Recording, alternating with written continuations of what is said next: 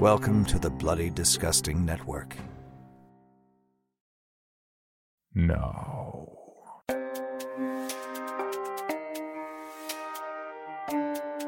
This is Creepy, a podcast dedicated to sharing the most famous, chilling, and disturbing creepypastas and urban legends in the world.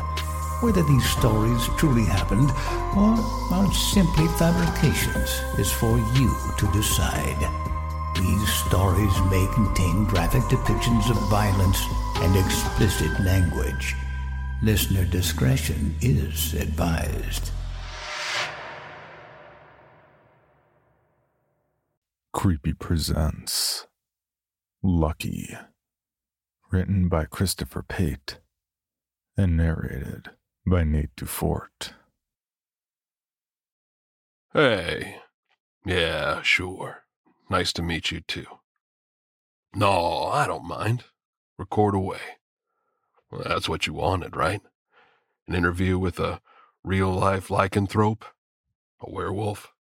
Skin changer? A loup-garou? I like that one. Sounds so smooth and hoity-toity. Anyway, here I am, pal. What? Or claims to be, huh? Okay, I get that. I mean, I could just be jerking your chain and looking to get my 15 minutes in the limelight, Playing a prank, maybe, or maybe I'm just nuts. Guess you'll have to figure out which one for yourself. Lovely evening, ain't it? Want a beer? I'm having one. You sure? Okay. Suit yourself. I like a good beer or three as the day winds down. Nice buzz as I enjoy the sunset, and they clear the palate and whet the appetite.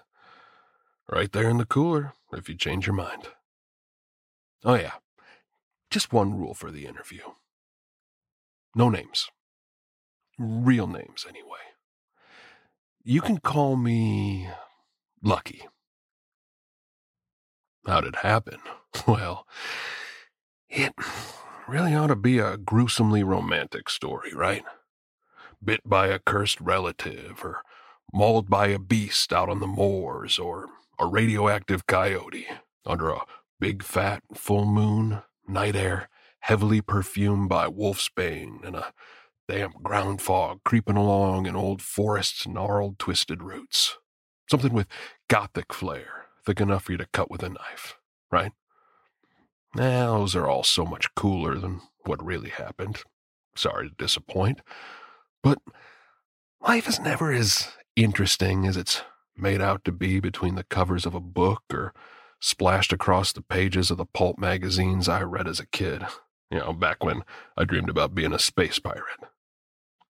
That's a thing, isn't it? Yeah, an imaginary thing, anyway. The dreams of youth. But then the weight of family expectations are piled on you, crushing those poor little dreams. Going to school, getting a job, the pressure to become something better and more than your parents, transforming, so to speak.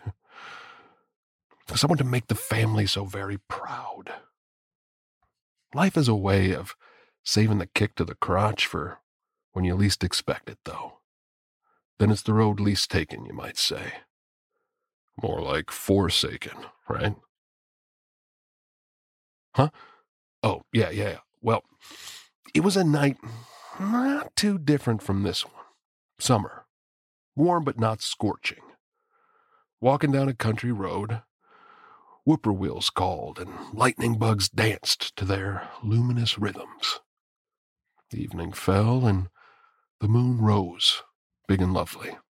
A perfect night. That's most of what I remember. The little atmospheric moments leading up to the attack. But the attack itself and immediately after, yeah, not so much. Complete blur, really. Nothing but a big muddle in my head. even after all these years of trying to sort things out. Turns out that being savaged by a bloodthirsty werewolf is a teensy-weensy bit traumatic. Shocker. Talk about some PTSD. All I remember is a lonely country road, a musky smell, a crouching shadow, and running. Still have the nightmare of running sometimes. Never get away. Ever. Didn't get away that night either. No, I'm not sure why it didn't just mangle and kill me, devour my flesh like a ravening beast. You know, the thing about being in the grip of bloodlust, that bone-deep urge to rend and kill and feed, nothing like it, believe you me. It could have, should have, just left my mangled corpse behind with all the choicest bits raggedly torn away. I don't know. Maybe I didn't taste good. Perhaps it left me half dead on a whim, or someone interrupted, or it caught the scent of more sporting prey. Who knows? Anyway, when it was done, I looked like a wood chipper to go at me, but chucked me out just before it could finish turning me into little red bits of meat, gristle, and bone. Scars? No, I heal really good. Not always fast, but way faster and better than you ever would if your flesh was stripped to the bone. Shoot me, stab me, hit me with a car, toss me off a roof. Sure, hurts like a blazing hell at the time, but give me a few weeks and I'm right as rain, pal. By the next full moon, I'm ready to hunt again. One of the little perks of being a bloodthirsty monster 3 or 4 nights out of the month. Sure don't want another beer? I'm having another. No, I'm kind of a beer guy. Hanging out at a wine bar or paying big bucks for an exotic single malt or high-end Hollywood star-endorsed tequila isn't my thing. I'm a man of much simpler tastes. Pun definitely intended. Huh? Oh, it was a long, long time ago, and we'll leave it at that. Yeah, I know, it sounds like bullshit the way I look, right? I don't blame you. Well, thanks. I do try to take care of myself. Lots of exercise and eating right. Sorry, I couldn't resist. Oh, how's that? Why didn't I find a way out of it after all these years? Well, that's a good question. Don't think I haven't thought about it day after day, especially after knowing what I did to some poor schmuck the night before. But, you know, that's the thing about a curse, isn't it? You can't just opt out of it. Can't make it right, despite what fairy tales might say. Can't get more followers to assuage it. Can't dilute it with good deeds. Can't drink away enough brain cells to somehow forget about it. Can't wait it out either. It's on you, in you, and you have to learn to deal with it. Curse like this gets hardwired into you over time, believe you me. It becomes you, and you become it. A little beer philosophy for you. I had a dog once. Huh? Oh, you'll see. Just an illuminating little side story you can use if you ever get the chance. Lucky. That was his name. But he wasn't, as it turned out. He was a good-natured mutt, just showed up in my parents' yard one day and never left my side after that. I only had him for a few weeks, really, though.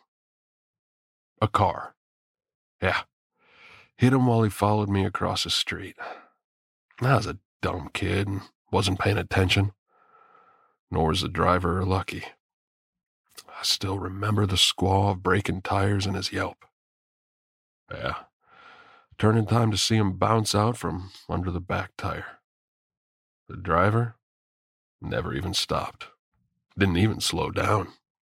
Man, did I blubber over that poor mutt. Worse than any old Yeller moment, believe you me. I buried him myself out in our backyard and went to visit him every day. Guess I didn't dig the grave deep enough or whatever, 'cause bugs got to him. I saw them wriggling and squirming their way out of his grave a week or so later. Guess they would have gotten to him one way or the other. That's just life, right? But I didn't know that as a kid.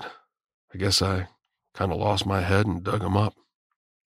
Not sure what I expected to find. Poor old Lucky, or what was left of him, was riddled with maggots, worms, beetles. I screamed and cried and tried to bat them away, smash them, crush them, but they were all through him. Then it hit me. Between one crazy moment of squalling and flailing at his corpse and the next of intense clarity, a kid my age had no business having. See, Lucky wasn't really gone. He was just something else now. He was my dog before, but now he became flies, worms, beetles, microbes, fungi, and all sorts of new life. All kinds of new things. What's the word? Transmogrification? I prefer transubstantiation. I'm a good Catholic boy, you know. Well, I was raised that way anyhow. You know, the Eucharist and all, the blood and body of Christ, and then there's Corinthians. How's it go? And we all with unveiled face, beholding the glory of the Lord, are being transformed into the same image from one degree of glory to another. For this comes from the Lord, who is the Spirit. See, I realized Lucky was just changing form. He was still there.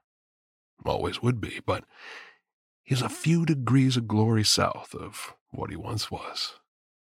Good philosophy, especially for someone with my peculiar condition. I've just changed. That's all. God made everything, didn't he? Even poor old Lucifer. I'm just part of the grand plan, my friend. I'm not sure what that plan is, and I don't worry about it. Not anymore. I'm just along for the preordained ride. That's how I live with this fucked up curse. Guilt? Oh, hell yeah. Did tell you I was a Catholic, right? Yeah, church heaps guilt on you in bushels before you're ever dragged squalling into this world, pal. But I am what I am. The beast will out like the movie says. You know, the Wolfman? No, not the old one with Lon Chaney Jr., the one with Del Toro and Hopkins. Good flick, and there are even some things they got right. Anyway, sometimes you just gotta play the cards you're dealt. Man, try to enjoy the game, too. I mean, I'm a monster, but only for a few nights each month. Rest of the time, I'm your neighborhood pizza delivery guy, the cool rideshare driver, or the chill, enigmatic bartender. I might be your mailman, or maybe I'm just the friendly homeless guy you see around, pushing my cart full of all my worldly possessions. Could be anyone, really. Anyone at all. But when the moon's full, believe you me, you don't want to be out on the street after dark when I'm in your town. You might not arrive at the bar where your friends are waiting and getting increasingly worried. Or what about that date you've been so anxious about all week? Maybe not show up for your shift at the hospital or the convenience store. Keep the babysitter up way past their curfew waiting on you. Hell, if we meet on a Friday night, you might not be missed at all until Monday. A shame, really, but that's how it goes sometimes. Life is a stone-cold bitch. I get my kicks, and my fill, over a few bloody terrifying nights as a slavering, howling monster, but you? Your last moments might be spent gasping as you run, screaming as you fight futilely, or cowering and pissing yourself in fear in a dark alley. Different prey, different strokes for me, but don't you worry none. I get my kicks any way it goes, believe you me. And the best thing? Well, the best thing aside from the thrill of the hunt and the actual kill, best thing of all is that I do it all practically in plain sight. Who notices a couple, maybe 3 missing people over a full moon weekend these days? Nobody. They hardly ever find what's left of the bodies anyhow. And when they do, there's a lengthy investigation. Evidence has to be gathered and leads have to be followed. Routines, procedures, it all takes time. Lots of time. And I'm long gone by the 4th day. After the last full moon of the month, I'm already across town, living a new life or far down the highway toward the next hunting ground. I've had lots of practice, believe you me. Horrible? That it definitely is, pal. Like I said, I know what I am, and I've come to terms with it, but let me tell you, on the night of a full moon, I hunt and kill one person who's not so lucky. One. I'm not the greedy sort. How does that stack up against the things you read, watch, and hear about every damn day? Mass shootings, school massacres, block party slaughter, workplace shootouts. Please. My work, my pleasure, never even makes the local 6 o'clock news or garners anything more than a paragraph on page 3 of the local newspaper, if there is one at all. Or hell, even buried somewhere in the online police blotter. Hey, did you have Italian last night? Oh, nothing. Just curious. Enhanced senses, I can still smell the garlic on you. I love Italian seasoning. Where was I? Oh yeah, thanks. The first morning after the full moon plays out, after a really long hot shower, believe you me, I'll read about the most recent mass killing over a coffee, see the latest string of gang shootings, browse over the people who OD'd and left their kid to die of slow dehydration and hunger in the crib, the estranged father who busted in on a birthday party for one of his kids and snuffed the whole family and all the friends with their little party hats on, and then took out a few of the neighbors just for good measure, and maybe even shot a few cops as icing on the cake before blowing his brains out. Flip the page, and I'll find out who's gone to war with who based on the shittiest of excuses. See the drone footage of mass graves and the old people lying where they were gunned down in the street, all in the name of greater peace and security. Hallelujah. Just your average day of the cruelty humankind visits on their brothers and sisters, pal. You see, that's the real horror. This world, the one we live in today, it's saturated in the blood of innocence and not so innocence. Every damn day. I'm not so bad. Don't even compare, really. You'll see me coming. No blindsided ambush. I like a chase. You even got a chance to get away from me. Hell, if you're smart enough, quick enough, or lucky enough, you might even take me out. Me? I do what I do out of cursed instinct. There's no hate, no malice. I'm not working out a grudge against people of certain skin shades. Don't have a beef with coworkers. Don't care about anyone's religion or identification. Nothing personal at all. I'm just fulfilling my role in the ecosystem, pal. You people slaughtering each other so gleefully and wantonly every damn day, well, I say you're the real monsters.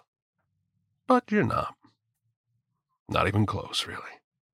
Your kind is making the apocalypse happen, and you don't even realize it. What was that about a frog getting boiled? Anyway, I think you get the drift. You're just the end of the line for your species. Homo extremum agmen. Tearing your world apart in a frenzy because you no longer know your place in it. Never did, really. That's okay, because I do. Beneath me, in the food chain. My kind used to be hunted by your people, viciously and relentlessly. Back in the day, A messy death made the headlines and sent rumors flying of a monster in your midst. The peasants snatched up their damn pitchforks and torches, and they got down to serious business, believe you me. What? No, silver bullets are a bunch of crap. So's holy ground and crosses. Wait, I think that's more for vampires, who are, in my humble opinion, insufferable pricks, one and all. Oh, where was I? Oh, yeah, but just imagine being dismembered, burnt to ashes, or both. Yeah, that kind of thing, a little hard to walk off, believe you me. Still, avoiding the peasants is pretty easy nowadays, even if you're not very savvy. All it takes to make out nicely is a little careful planning and a flexible travel schedule. Know what I mean? Of course, that also means no family ties. No family, no friends, at least none you keep for more than a few weeks. Look at that sunset, will you? Now, that's what traveling is all about. Taking the time to enjoy the little things along the way. I do like travel. Pop into a scenic or homey place, or get lost in a new big city. Spend a few weeks casing things really well. Make a few plans, and then bingo bongo. When the full moon rises, I'm right where I need to be, near who I want to be close to. And then the beast does the rest. And remember planning ahead? I'm a long-time minimalist, and my stuff's already packed, so I'm off by the time the moon is no longer in her robust splendor. Easy peasy, lemon squeezy. Do people still say that? Anyway, then it's off to a new town and new people, a new hunting ground. And why am I telling you all this? Remember my dog, Lucky, and how he wasn't really? Well, while you've been engrossed in recording our conversation, getting a few snaps on your phone, and making notes for your YouTube expose, Twibber, Twabber, blog, or Insta whatever, the sun has set, and, oh hey, looky behind us. The moon is rising. You can almost feel her arrival, can't you? I can. Already have goosebumps. Fat and gloriously full. Isn't she a beaut? Oh, ye, ouch. Yeah, there come the claws. Yeah, that still smarts even after all these years. What? You didn't really think this through very well, did you, pal? Did you think I was just some wacko who'd give you and your ardent followers a good laugh? Some rube that'd make a great story at the bar or a party? Some head case I'd make for the beginnings of an expose on mental delusions, that I'd become an internet legend like Bat Boy, with you getting all the seamy glory. That would be super cool, by the way. A Bat Boy is a freaking legend. Don't worry. I'll post your stuff online. Anonymous find, of course. Plenty of people really dig the found footage stuff. You'll get your very memorable sliver of fame. Posthumously, of course. You know what you ought to do? Run. Well, right now. As fast as you can.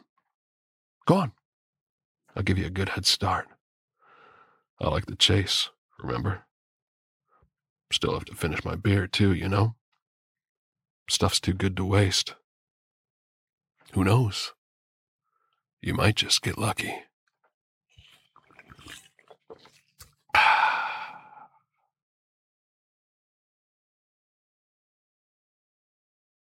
Hello, Bill Band here from the All 80s Movies podcast to tell you about Factor meals. Eating better is easy with Factor's delicious, ready-to-eat meals. Every fresh, never frozen meal is chef-crafted, dietitian approved, and ready to go in just 2 minutes. You'll have over 35 different options to choose from every week, including Calorie Smart, Protein Plus, and Keto.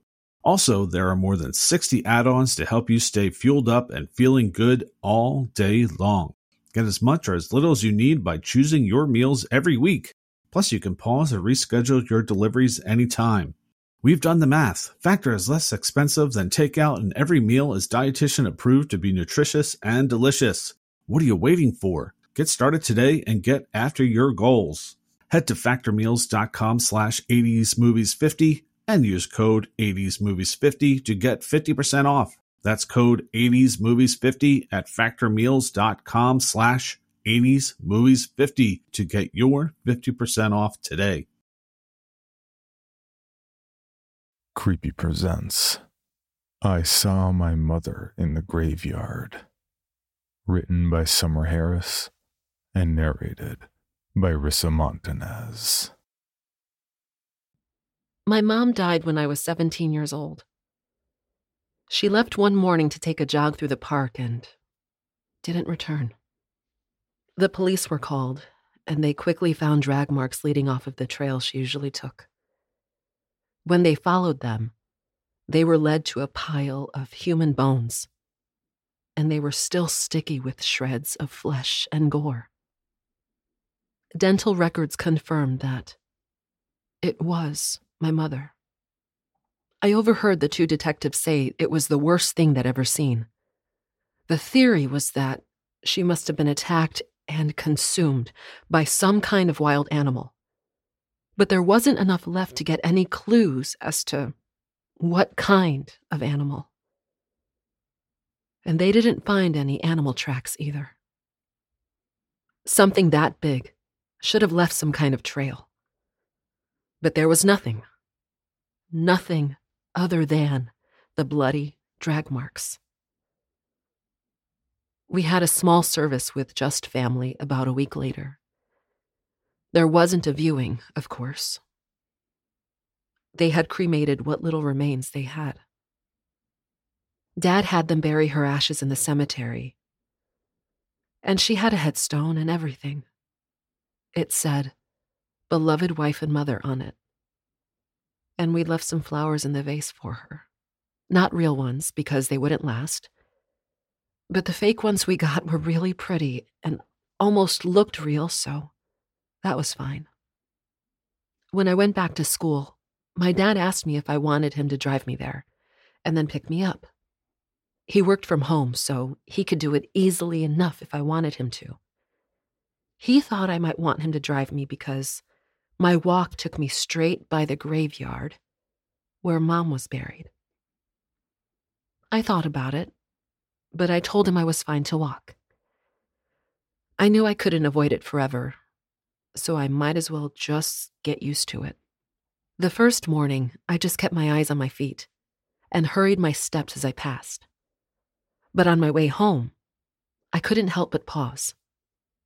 Her gravestone was about 5 rows back from the fence that ran along the sidewalk.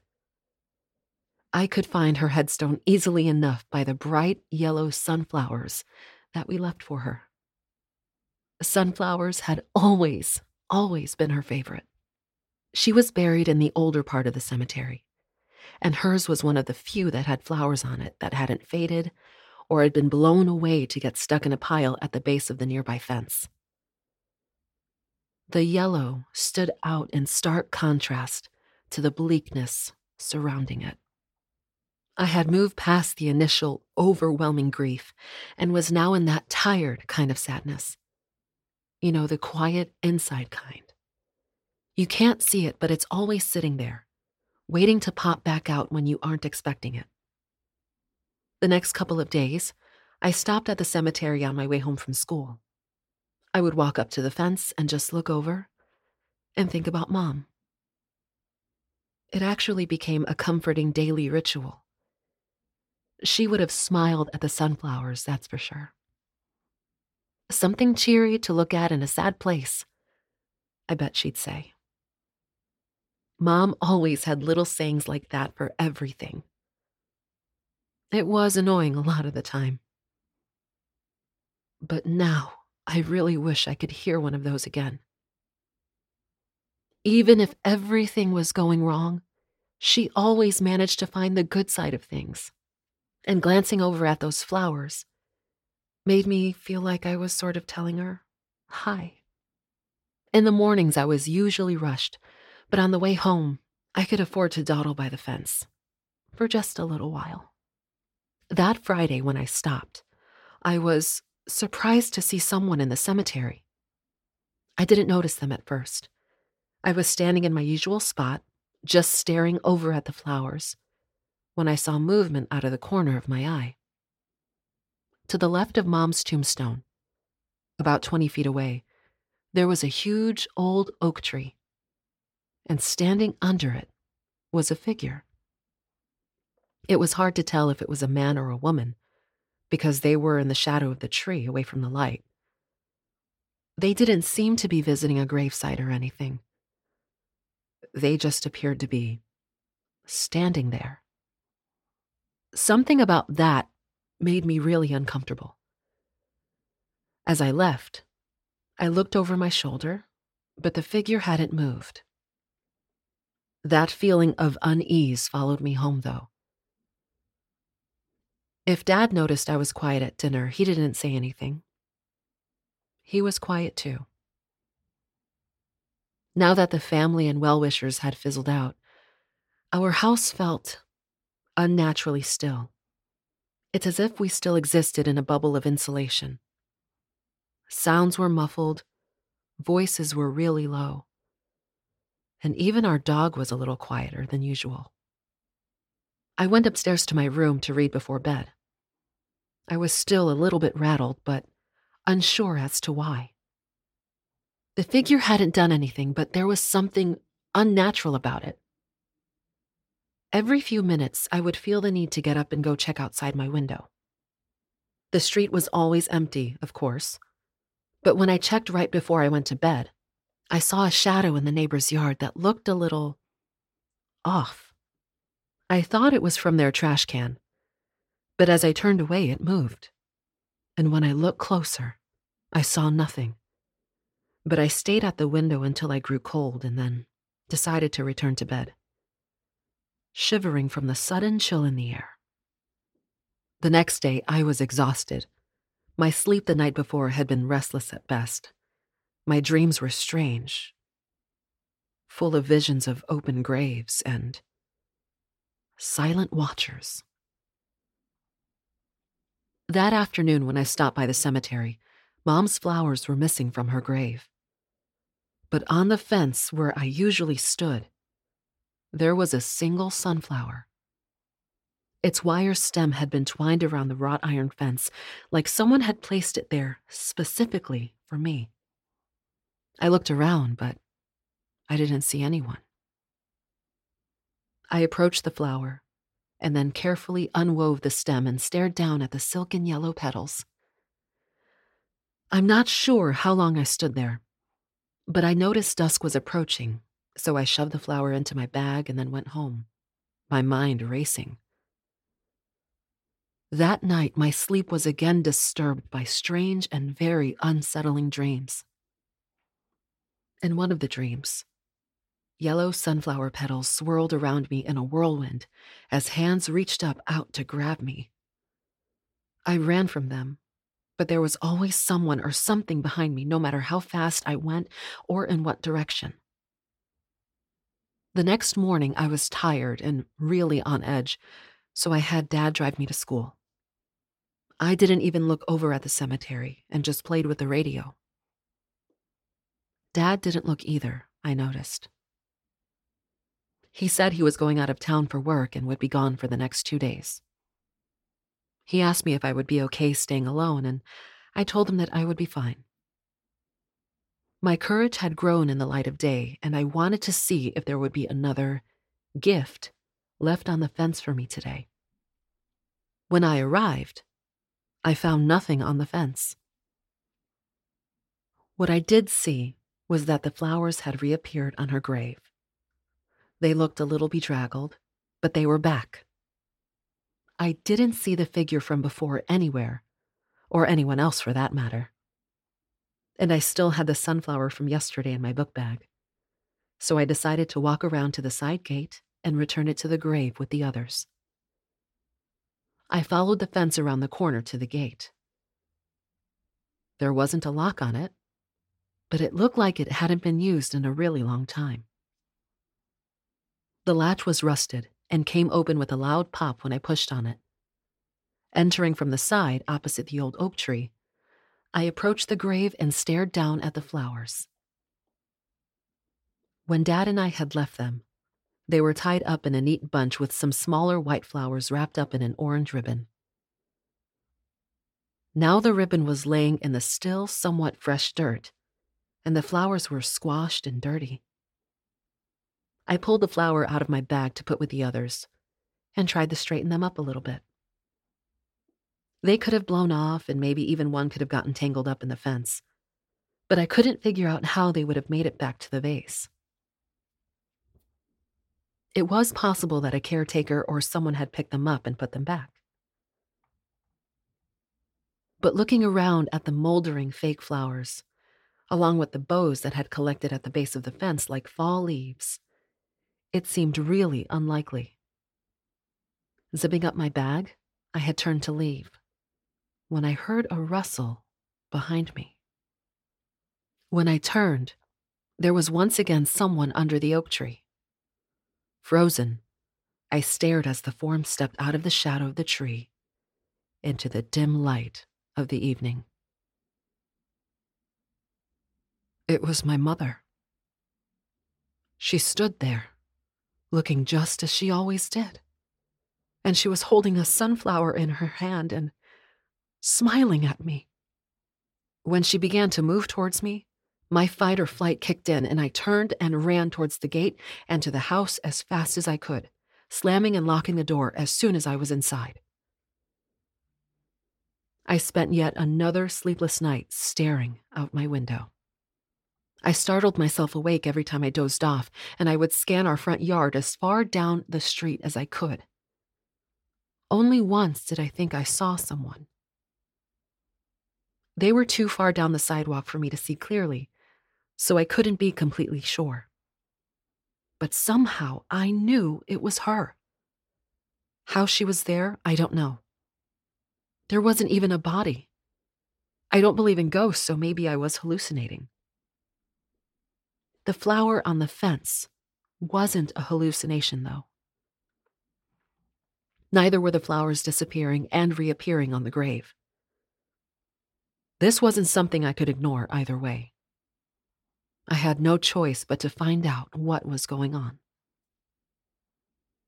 The next day, I had a friend give me a ride to school, but I decided to walk home that afternoon. The flowers were still where they should be, and there was nothing on the fence. When I went around to the side gate, it was still standing open, just the way I'd left it yesterday. Slowly, I approached the grave and sat down beside it. Then I just sat there and waited for something to happen. I felt as twitchy as a cat, and I threw nervous glances over my shoulders at the oak tree. When it started to get dark, I gave up on my morbid stakeout and decided to head home. I didn't want to be there when it was fully dark outside. So, standing with a sigh, I had reached down to grab my bag. And that's when I saw her again. She was standing under the oak tree, once again holding one of the shabby sunflowers. She smiled at me and reached out her hand towards me. When I started to back up, she stopped moving forward. Her face fell and her arm dropped back down to her side. Mom? I whispered. A slight smile reappeared on her face, but she didn't move. She had the air of someone attempting to rescue a feral and injured animal, as if she was trying not to spook me off. It's me, honey. Everything is okay now. Her voice sounded the same, and tears formed in my eyes. But I studied her closely. I don't understand. There wasn't a body, I said, taking another couple of steps back. What are you? She looked sad as she answered me. I'm your mother.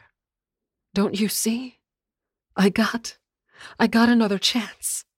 A do-over, I guess you'd call it. Didn't you miss me? Of course I missed you, but Then come here, darling. She took a single step forward and opened her arms to me. My feet started to move of their own accord, and I began stepping closer to her. She was still several feet away, but seemed content to let me come to her. As I got closer, I noticed a foul smell that increased with every step I took towards her. It was the smell of something rotting, and the earth, and very, very dark things. Now that I was closer, I noticed her skin was grayish and parts of it appeared to be falling off of her body in large, wet chunks. I stopped, and she looked at me in confusion. "What's wrong? I've been waiting for you. I need you." Her voice sounded rougher than it had prior. There was an edge to it now. I don't think you're my mother." My voice shook as I said it, but I tried to sound firm. I was inching my way slowly backward, trying to calculate how long it would take me to get back to the gate. Her voice grew hard, and her eyes glinted as she screeched at me. "I'm hungry."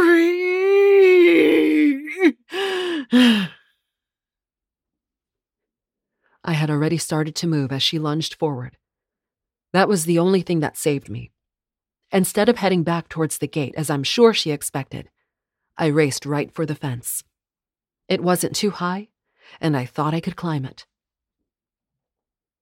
If I had to go out the gate and circle back around to the street, I knew I'd never make it before it, or she, was on me. I threw myself at the iron fence and heaved myself up and over as fast as I could with no concern for the metalwork cutting into my hands.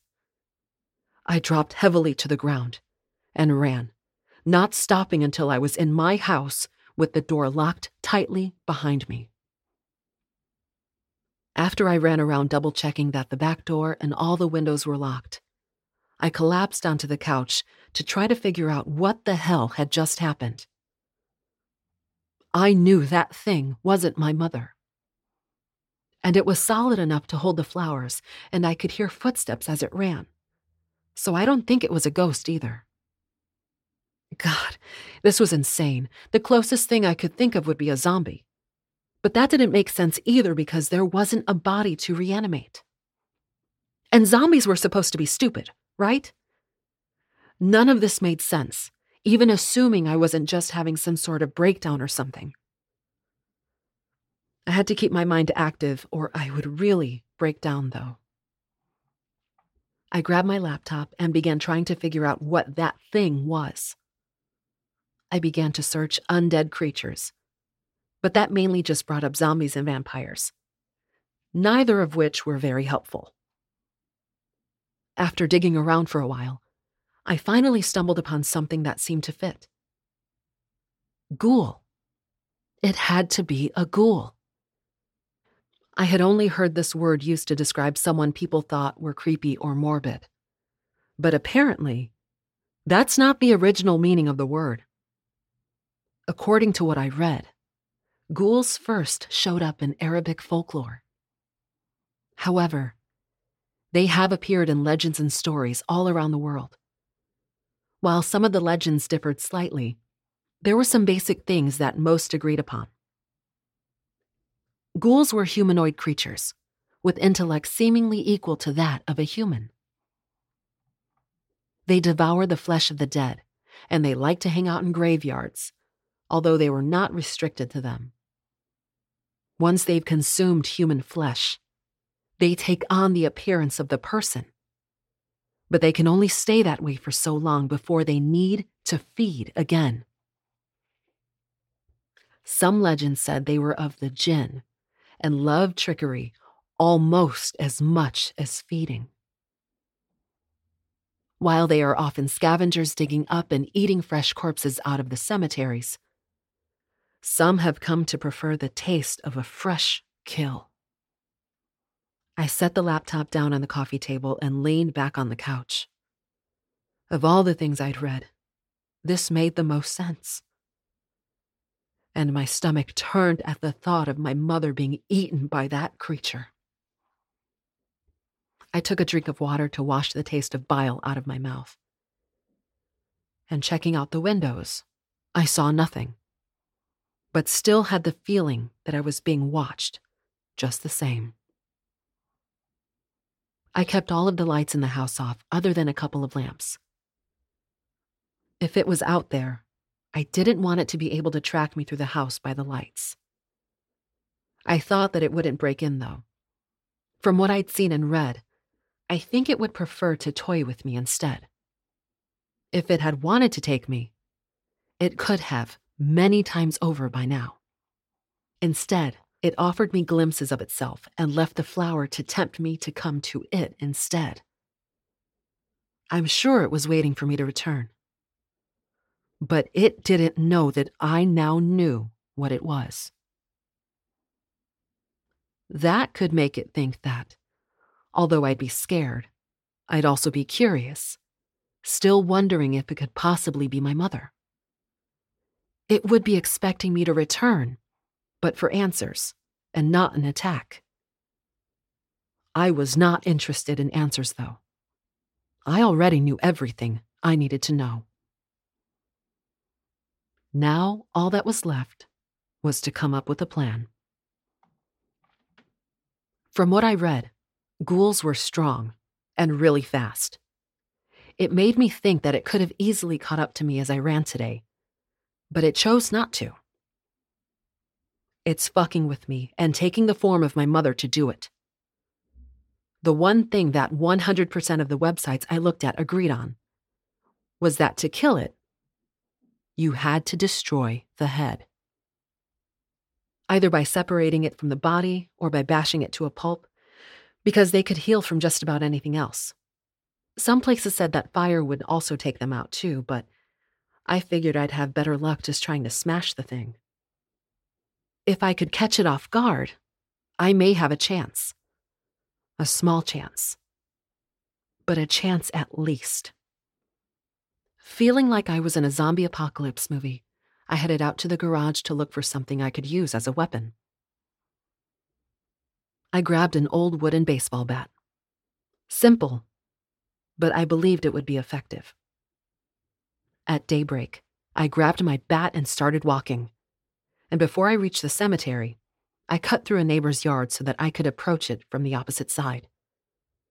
The more I could do to catch it off guard, the better. While I knew it was going to be a face-to-face confrontation, unless I happened to be very lucky, maybe I could give myself a second or two advantage if I surprised it. Passing into the older section of the cemetery, I began to walk slower, staying on alert for any noises. The smell of decay was in the air, so that meant it had to be close. When I was almost to the oak tree, I heard a laugh coming from my left side. Spinning around, I saw it. It grinned, revealing rows of sharp, white teeth. The condition of its skin had worsened since the night before, and it obviously needed to feed. Gray strips of skin hung down, revealing the wet, gray flesh underneath it. What do you expect to do with that bat? I'm going to rip you apart and lick the blood from your bones. It snarled at me, no longer borrowing my mother's voice. I didn't reply, and just braced my feet and waited for the attack. I gripped the bat with both sweat-slicked hands, but kept it down at my side. We stared each other down for a long moment. Then its face twisted, and it sprinted towards me, moving so fast it was nothing but a blur. I jumped to the side a split second before it reached me and twisted to swing the bat around to strike the back of its head. It had expected me to swing from the front, not the back, and it stumbled forward onto its knees. Throwing myself upon it, I raised the bat over my head and brought it down hard. The stench was almost overpowering as I struck it again and again and again. After the second or third blow, it stopped struggling. But I didn't stop swinging until its head was nothing more than a rancid pile of stringy flesh. I stood up and pulled out a small can of lighter fluid I had stashed in my pocket. I poured it all over the remains, stepped back, and tossed a match. The rain from the day before would keep the fire from spreading, and I wanted to be sure it couldn't come back as my mother or anything else. I backed up to stand under the oak tree, far away from the noxious fumes of the flaming corpse, and watched it burn until it was nothing but ash. And then I headed home, leaving the baseball bat under the oak tree. Tomorrow, I would replace my mother's flowers. But that could wait. For now, I just wanted to sleep. For more information on this podcast, including how to submit your own story for consideration, please visit creepypod.com. You can also follow us at CreepyPod on social media and YouTube. All stories told on this podcast are done so through Creative Commons Share-alike licensing or with written consent from the authors. No portion of this podcast may be rebroadcast or otherwise distributed without the express written consent of the Creepy Podcast production team and the story's author.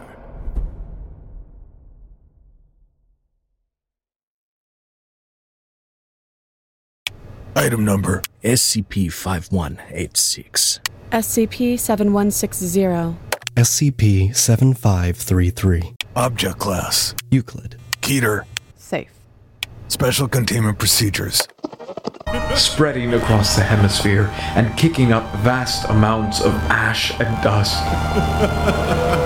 The only thing I could hear was 7219 laughing. Do you remember your name?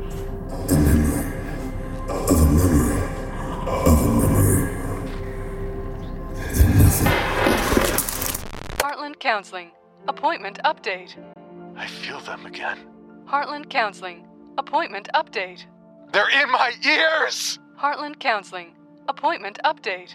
Nobody understands! SCP Archives is a weekly fiction podcast. Each episode, we dive into the strange, the unknown, and the...